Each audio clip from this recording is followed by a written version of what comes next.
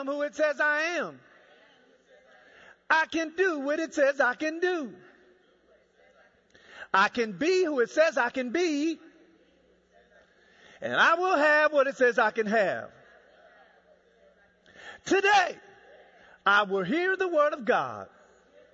I boldly declare that my mind is alert, my heart is receptive, my ears are open, and I better not go to sleep.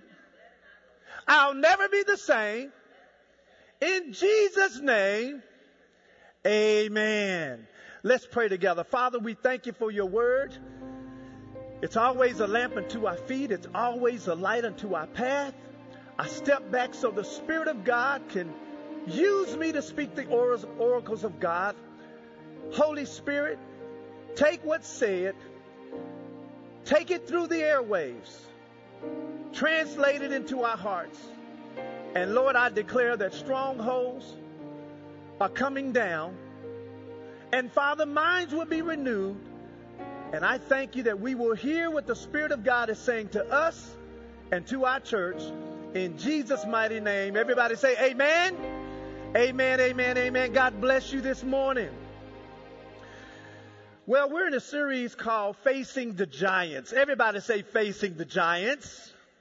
And last week, Pastor Sarah did an amazing job, and her message was Facing the Giant of Insecurity. So if you did not get a chance to watch that, go back and watch that message. Now, today what I'm going to do, I'm actually doing part 2 of the last message I did on Facing the Giants of Your Emotions. So if you're taking notes, the message title is Facing the Giants of Your Emotions, Part 2. Now, you may ask, why is this subject so important? Well, it's important because there are people incarcerated today because they couldn't control their emotions. There are riots in America and across the world that are being started because people can't control or manage their emotions. Domestic violence is taking place right now in homes across America because people can't control their emotions. And unfortunately, divorces even happen in relationships because of emotions. So here's what I'm going to do. In order for me to properly teach today's message, which is part 2, I have to go back and give you a slight review to lesson number 1 so we all can start out on the same page. So let me start out by saying that God gave us our emotions. I'm going to say that again. God gave us our emotions. But the question you and I must ask ourselves is, do I have emotions or do my emotions have me? See, God designed every part of us to serve and glorify Him, and that includes our emotions. Matthew chapter 22, verse 37, it's on your screen, says this, and Jesus said unto him, you shall love the Lord your God, watch this, with all of your heart, with all of your soul, with all of your mind. Notice he says with all of your heart, your soul, which is your mind, your will, your emotions, and your intellect. He says, listen, we are supposed to love God with our emotions.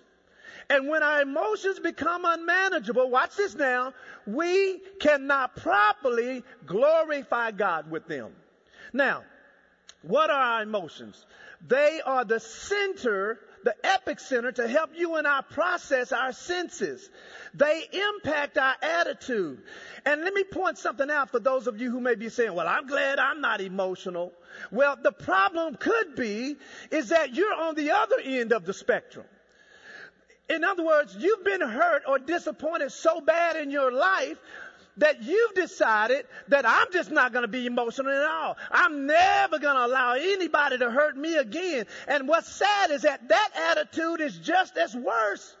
Why? Because when you need to feel or when you need to have emotions, you don't. Someone say amen to that. Now, I said in our first lesson that our emotions should serve as a gauge to how we feel, but not be the final authority to determine what's real. For example, if you were here at church and you walked past someone and you spoke to them and they didn't speak back, our emotions could come to the conclusion that that person doesn't like us, when the reality could have been that that person never heard you speak to them. And I said this in our first lesson, our souls are meant to feed us and not lead us. In other words, here's a take-home statement. I hope it's on your screen. Our souls are designed to feed us information, not to control our destinations. Amen.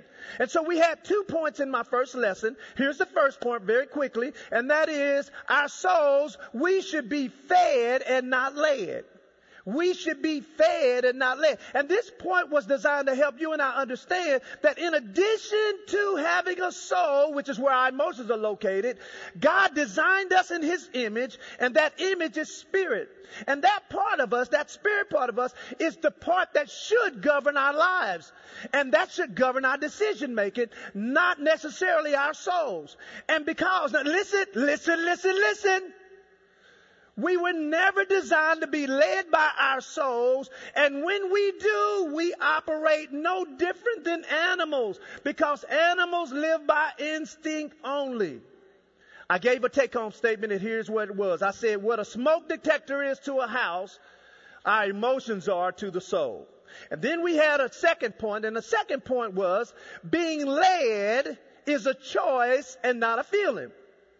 You see, the reason God made Adam and Eve in his image, which was spirit, is so that they could follow him. Romans 8:14 says, for as many as are led by the Spirit of God, they are the sons of God. And so we're in control to either be fed by our emotions or led by the Spirit and obey him. You and I must accept this shocking revelation that I'm about to give you, and that is, watch this now, we can be in control of how we feel. So let's jump into part 2 of this lesson, okay? And if you have your Bibles, I want you to turn or click to Genesis chapter 3, verse 1. And one of the things I tried to point out earlier was that Adam and Eve's emotions did not turn negative until sin came on the scene. Once they sinned against God, then that's when emotions became negative. In other words, our forefathers who birthed sin into the world caused now negative emotions to show up. And so what I want to do today, now this is very critical, is show us where and how emotions are birthed. And then I'm going to show us how to manage our emotions God's way. So I only have 2 points again today. Here's point number 1. If you're taking notes, you and I, when it comes to our soul, you allow light or a lie to enter. When it comes to our soul, you and I, we allow light or a lie to enter. Now here's what I'm going to do. I'm going to read Genesis chapter 3, verse 1 through 8, and then we're going to jump into it. It says, now the serpent, or the devil, was more subtle than any beast of the field which the Lord God had made. And he said to the woman, yes, has God said, you shall not eat of every tree of the garden? And the woman said unto the serpent, we may eat of the fruit of the tree of the garden, but of the fruit of the tree which is in the midst of the garden, God has said, you shall not eat of it, neither shall you touch it, lest you die. And the serpent said to the woman, you shall not surely die, for God has said, or for God knows in the day that you eat it, your eyes will be opened, and you shall be as gods, knowing good and evil. Verse 6 says, and when the woman saw that the tree was good for food, and that it was pleasant to the eyes, and a tree to be desired to make one wise, the Bible says she took the fruit thereof, she did eat it, and she gave it also to her husband who was with her, and he did eat. And then the eyes of them both were opened, and they knew that they were naked, and they sewed fig leaves together and made themselves aprons. And then the Bible says in verse 8, as we end, and they heard the voice of the Lord walking in the midst of the garden, and they hid themselves from the presence of the Lord among the trees of the garden. So let's dissect this, okay? If you notice in chapter 3, it starts out by saying, now the serpent was more subtle than any beast of the field which the Lord God had made. Watch this. And he said to the woman. Okay, first of all, that tells us that the devil can talk. But you must understand that the devil speaks to our souls or our emotions and not our spirit. I'm going to say that again. When the devil talks, because he can talk. He talked to Jesus, he's going to talk to you. But I want you to notice when he speaks to us, he's speaking to our souls or to our emotions and not our spirit. So anytime the devil wants to derail you and I, he tries to do so by speaking to our soul realm.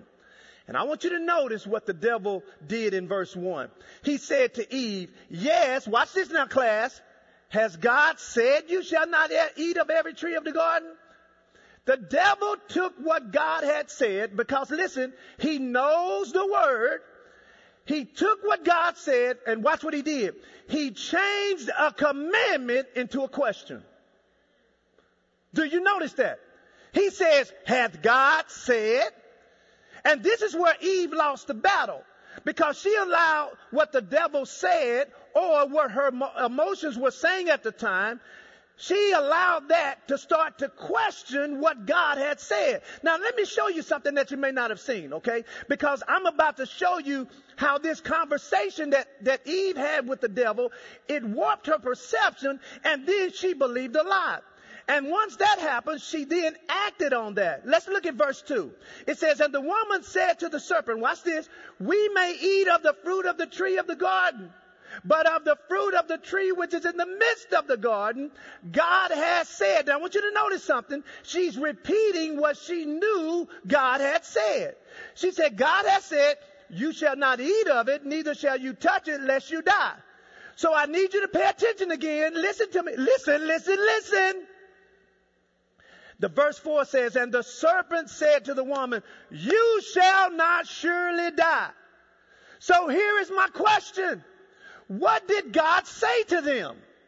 Well, let's go back to Genesis 2:16. It says, and the Lord God commanded the man, saying, okay, class, notice whatever God is about to say, it was a commandment to the man.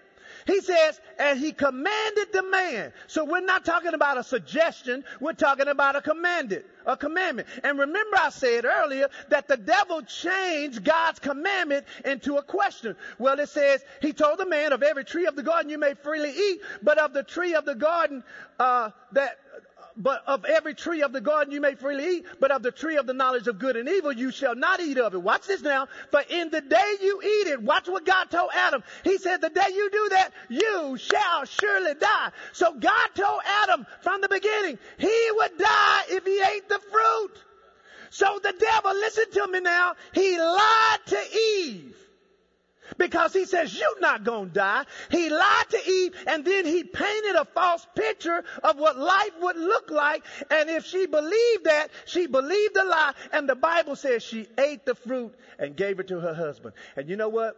This happens to people, not just Christians, all the time. We allow how we feel and our emotions to lead us, and we make life-altering decisions with the perverted mindset of, oh, it's going to work out. But see, it didn't work out for Adam and Eve. Now, it did work out for their offspring through Jesus Christ, but it did not eventually work out for them. So now let me give you the process of how emotions are birthed. Because you can't manage something if you can't figure out how you got it. So let's look and see how our emotions are birthed, and then I'm going to show you how to control them. So here's step number 1 on how emotions are birthed. Our experiences, watch this, birth our thoughts. Our experiences birth our thoughts. Here's number 2.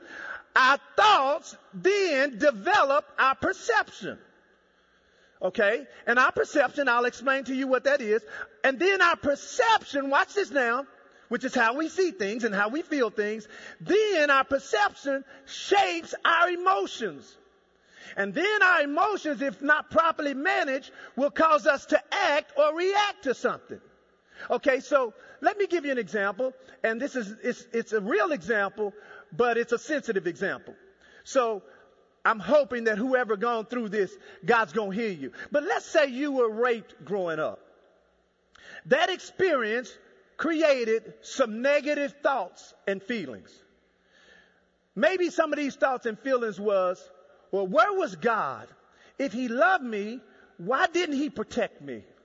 Or you may have thoughts like, well, I must have done something wrong, Or there must be something wrong with me, and that's why that happened to me. Or you may have had a thought or a feeling, nobody's going to ever love me if they know or ever find out this happened to me. Or, you know what? If I tell somebody, they're not even going to believe me. So you have now lived life with these negative feelings.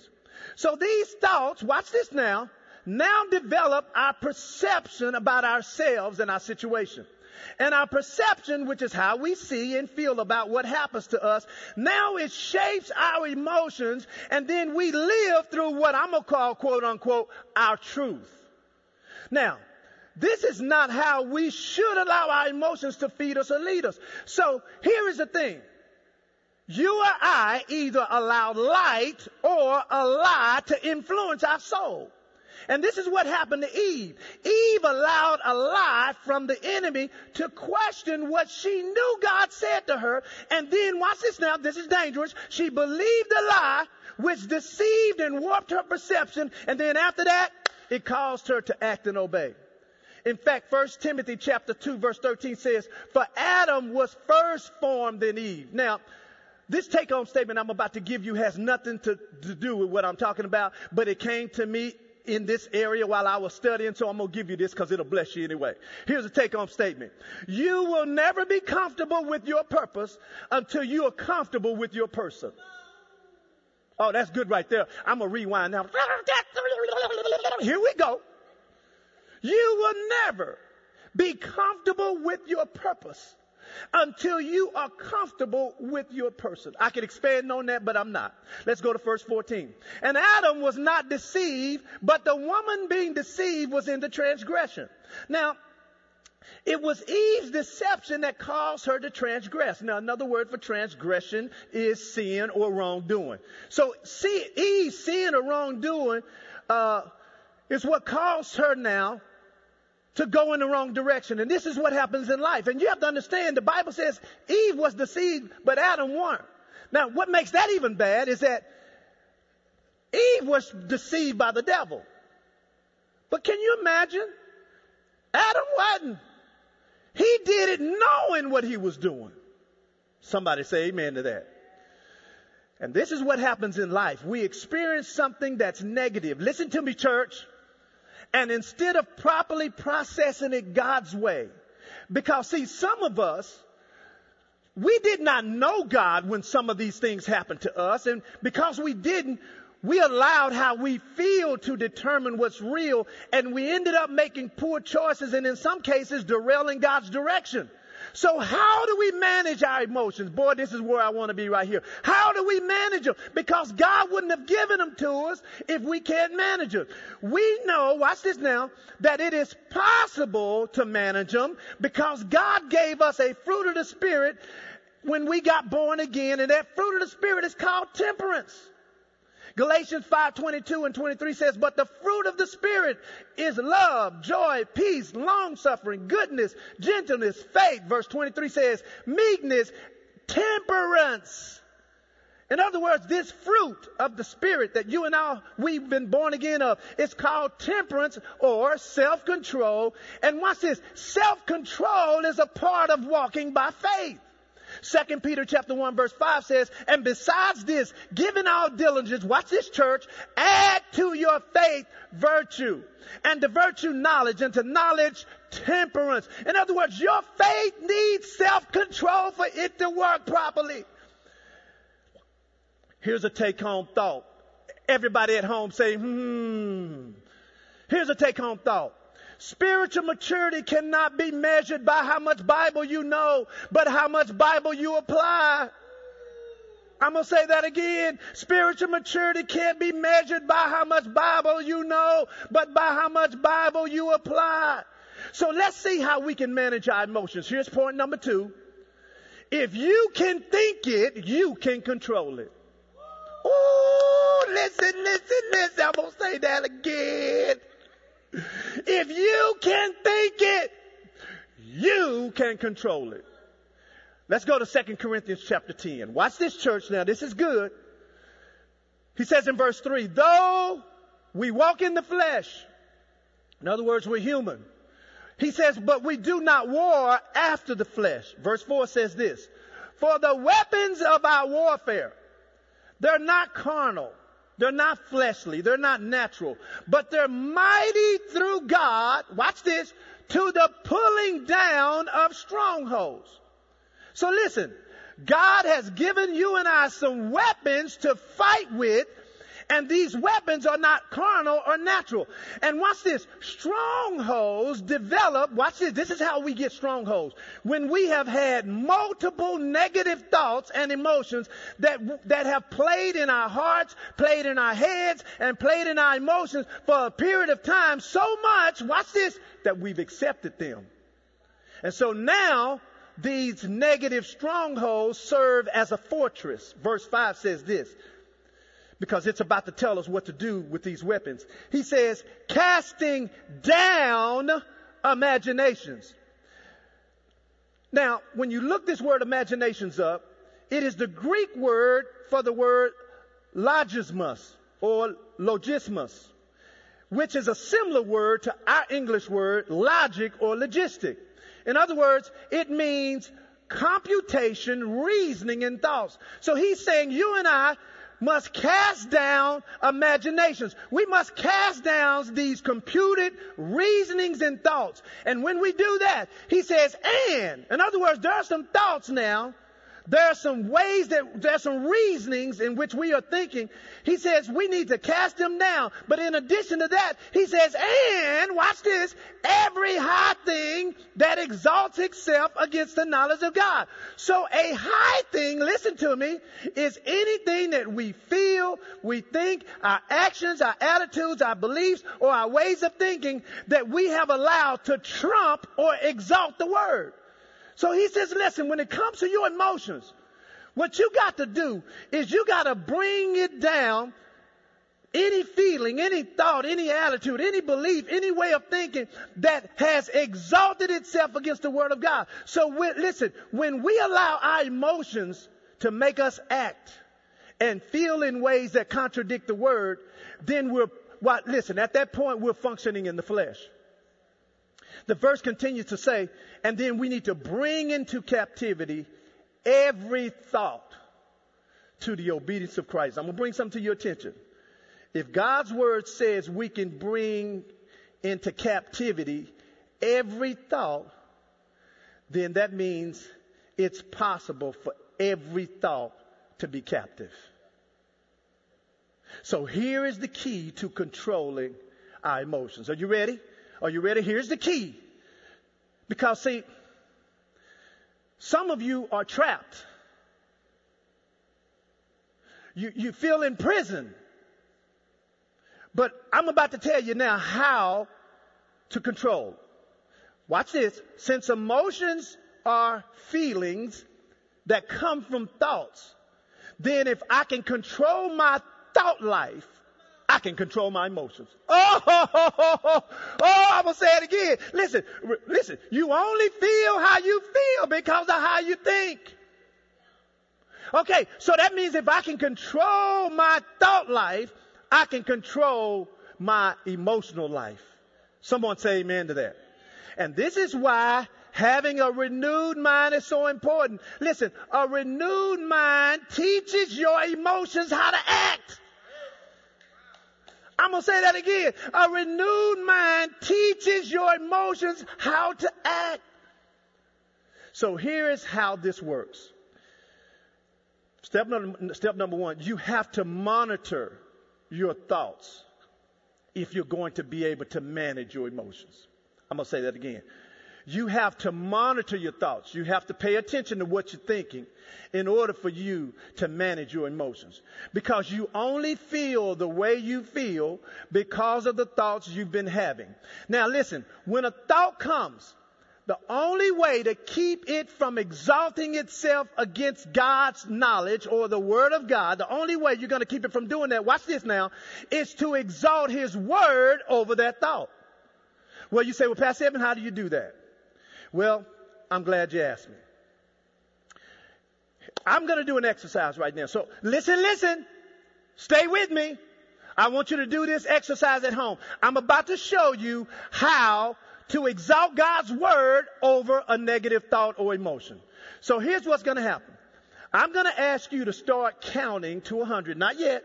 I'm going to ask you to start counting to 100, but I want you to do it in your mind. Not out loud. Don't move your lips. I want you in your head to start counting to 100. And then once I ask you to do that, then I'm going to ask you something. And when I ask you what I'm going to ask you, I want you to respond out loud to the answer to the question I'm going to give you. So are you ready? All right. So I need you to start counting to 100 right now. Now tell me your name out loud. Now what happened to your thinking? It had to stop. And that's what happens. The moment your mouth speaks and it speaks out loud, your mind has to stop. And that's how you exalt God's word over your mindset. You have to open your mouth. You have to exalt his word over your thinking. And all you got to do is speak the word out loud. You have to speak God's word out loud when you have negative thoughts. And listen what it will happen. It will tear down that thought. And so that's how you manage your emotions when negative thoughts come. Now, if our emotions, listen to me now, have already developed from some strongholds from previous negative experiences, how do you deal with that? Well, you must do the same thing, but instead of now being defensive, because remember now the first way thoughts come, you open up your mouth and speak God's word, it brings that thought down. That's defense, because you have to wait until the thought comes. But this time, when you've already had a negative experience, and it's part of your thinking now, and it's part of your emotions, now you have to be offensive instead of defensive. This is when you must take the word, watch this, and use it to bring down those negative emotions. Remember now, emotions originate from thoughts. So we must take the word, the truth of the word, and bring down these negative thoughts. So I'm going to give you an example. Okay, I have with me one of my wife's trusting cooking utensils. This is an iron skillet. Now, Pastor Edmund don't cook, don't know how to cook. But I do know one thing. One day she was cooking with this iron, and I decided to touch the handle. You don't want to know what happened. So let's say, for example, you feel shame from a bad decision you've made. How many of you made bad decisions before? Raise your hand. Come on, raise it. I got mine up. Raise your hand. I see your hand. I see your hand. I see your hand. I see your hand. All right. Somebody ain't raised their hand. Raise your hand because you know you done made a bad one before. Well, let's say you have shame from making that bad decision. What do? Shame is a negative emotion. You are going to have to take several verses as medication until the virus of these negative emotions are under control and eliminated. In other words, you're going to have to apply the word. And I hear some of y'all thinking, Pastor Evan, I don't want to go through all that. Well, how long do you want to keep the stronghold you got? See, it's not until you get fed up with the devil that you can say, oh no, I'm going to evict you today. Listen, yeah, this is work, but it works. You're going to have to take several verses as medication until the virus of negative emotions are under control and eliminated. We do it in the natural. You go to the doctor. When they diagnose you, they say, oh, you have an infection, ma'am. Sir, you have an infection. Here, we're going to give you this antibiotic. It's an antibiotic for 8 days. Listen, you're going to start feeling better after about day number 6. But don't stop taking the antibiotic or the infection can come back. I'm telling you, you must apply the word to your emotions, and if you do it long enough, they won't come back.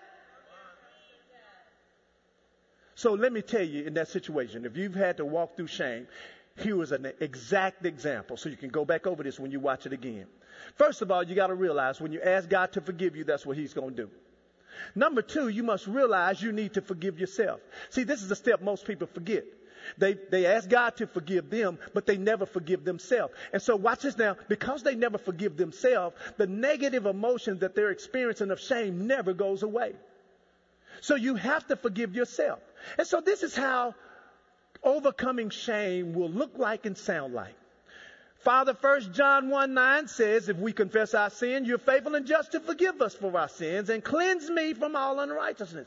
And so according to 1 John 2:12, my sins have been forgiven for Jesus' name's sake. So Lord, you have forgiven me, so I forgive myself in Jesus' name.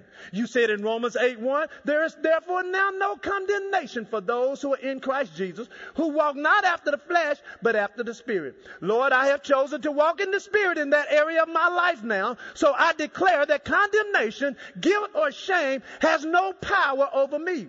Therefore, I choose, according to Philippians 3:13, to put those things which are behind me, and I will reach forth to those things which are before. So shame is behind me, and my future is before me. That means now I'm choosing to not dwell on what has happened to me. I'm dwelling on what God has for me. I'm choosing to believe Jeremiah 29:11. For I know the plans that you have for me, God, declares the Lord. You have plans to prosper me and not to harm me. You have plans to give me hope and a future. And so I cancel shame trying to function in my life, because greater is he that is in me than he that is in the world. That's how you overcome shame. But Pastor Evan, I don't want to say all that. Well, you just stay right there where you are then. You just stay right there where you are. Now, so I prayed all this week about this lesson. And I ran across a question that I asked the Lord. I said, Lord, what causes us to hold on to something that hurt us? Because we all have at one point in time had something to hurt us. But for some reason we've held on to it. So I asked, I said, Lord, what causes us to hold on to something that hurts us? So he gave me this example. Let's say in the natural, you were cooking with this old school cast iron skillet. And it's on the stove. And it is burning hot. And so you know if you pick up that handle, it's going to burn you. But let's say you weren't thinking like I wasn't that day. And you decide to pick up that hot skillet. Let me show you what would probably happen. That skillet would be so hot, you would immediately drop the pan because of the pain. So watch this now. When we hold on to something that is hurting us, it's like you and I holding on to a hot skillet. Even though it's burning me and causing me pain, I'm not letting it go. Why is that, church? Why would we hold on to something that's hurting us? I said, God, I don't get it. Why do we do that? Why do we hold on to things that are painful to us? And God gave me two things. I believe we hold on to things that hurt us for two reasons. Here's number one. It's because we believed a lie about what hurt us. Remember, Eve did not eat that fruit until she believed the lie of the devil. And many of us, we believe the lie. I mean, the lie might even be, I can never get over this. That's the lie right there. But whatever it is, most of us have not let things go that have hurt us because we believe the lie. Here's the second one, which I think most of us fall in this category. We don't know how to let it go. Now, in the natural, let's take the skillet. We were made, we let this go because it's physical. But because emotions are not physical, it's harder to just let it go. In other words, we've made letting pain go more complicated than what it really is. So watch this. Just like if you picked up a hot skillet, you would drop it because it's causing you pain. I'm going to show you how to do that spiritually right now. 1 Peter chapter 5 verse 7. I'm about to show you how to drop emotional pain. Watch this now. He says in verse 7, cast all your care upon him. Why? Because he cares for you. Now here's the thing. If you and I, if we don't cast or give God this pain, I know why. Because verse 8 tells us. Well, no, let me tell you something. Verse 8 tells us what's going to happen if we don't learn to drop the pain. Watch what verse 8 says. Be sober, be vigilant, because your adversary, the devil, is roaring around, walking about, seeking who he may destroy. The devil will destroy you if you don't get a hold of those negative things. The Bible says, give no place to the devil. When our emotions are not in a good place, we just open it up and we just say, come on in. So here's the question. You say, well, Pastor Edmund, I've tried to give God this pain, but it doesn't seem to have worked because I still have it. Why do I still have it? Well, most of us still have this pain because we didn't do verse 6. Watch what verse 6 says. Verse 6 says, humble yourselves, therefore, under the mighty hand of God, that he might exalt you in due time. See, it takes humility to say, God, I can't handle this. I don't want this. I need you to take this. And when you give it to him, it takes humility to let him keep it.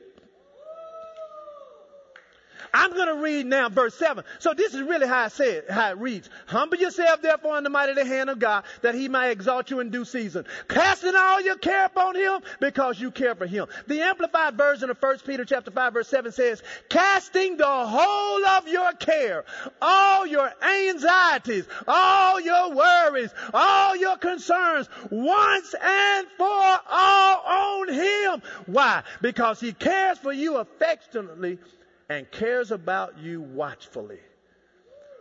Man, that word cast is the same thing. Remember when Jesus, I'm closing right now, when Jesus was getting ready to stroll through the town, he told his disciples, he said, listen, I want you to go to this man's house and he's going to have a brand new donkey and ain't nobody rode on that donkey. And I want you to go get that donkey because I want to ride on that donkey. I know y'all like used vehicles, but I want a new one. So they go get this donkey.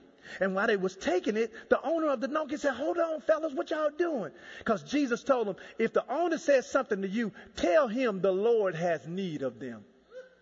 So they went to go get this donkey. The owner said, what y'all doing? They said the Lord had need of it. So the master of the donkey gave it to the disciples. And in Luke chapter 19, verse 35, this is what it says. And they brought him, the donkey, to Jesus. And they cast their garments upon the colt. And they sat Jesus on it. That word cast is the same word cast your care. In other words, they cast their garments on the donkey. They took it off and they put it on the donkey. And then, listen, they didn't take it back. They said, okay, no, what's the next step? And Jesus sat on what they cast down. See, if you let him keep it, he'll sit on it and he'll fix it. And so what happens when you give this pain to Jesus right now? Well, listen, when the enemy of your emotions try to return them back to you, you and I must say out loud, I no longer have those or want those. I gave these negative emotions, those pain, I gave them to the Lord. And according to Isaiah 61:3, he's given me beauty for ashes. He's given me oil for joy, for mourning. He's given me the garment of praise for the spirit of heaviness, that I might be called the trees of righteousness, that the planting of the Lord, that he might be glorified. Today is the day to let it go. It's time to drop the pain. And I believe if you cast the care, if you drop it and give it to Jesus and let him sit on it, he'll fix it. So I want to pray. I want to pray. I want to pray. Because some of you are in a very complicated place. Difficult place. Confusing place. Hurting place. Because that rape was real. That divorce was real. That loss was real. But I want to walk you through casting that thing down right now. Father, in Jesus' name, your word says to humble ourselves, therefore, under the mighty hand of God, and you will lift us up in due time. And then it says, casting all of our care upon you, because you care for us. And Father, everyone who is watching right now, you care for them. You care where we are. You care that we're hurting. You care that we're experiencing pain. But Father, you ask us to do something. You can't fix it until we give it to you. And so right there in your home, I want you to just couple your hand right there. And whatever the situation was, I want you to mentally put it in your hand. Put it in there, right there. Let your children watch you do it. Just put it right there. Whatever it is. Now, Father, you said cast this on you because you care. I just want you to open up your hand. Just open it up and just give it to the Lord. Now, Father, we've done what you've asked us to do. When the enemy tries to remind us through our feelings of what we used to have, because I don't have it anymore, I gave it to you, we will repeat Isaiah 61. And I thank you that breakthrough has come in the homes, in the hearts, and in the heads of those who are watching. In Jesus' mighty name. Amen. Amen. Come on, give the Lord a hand clap right there at your home. Come on, right there. Come on, give the Lord a hand clap. Now, there's some people who are watching me. You're not saved. You don't have peace with God.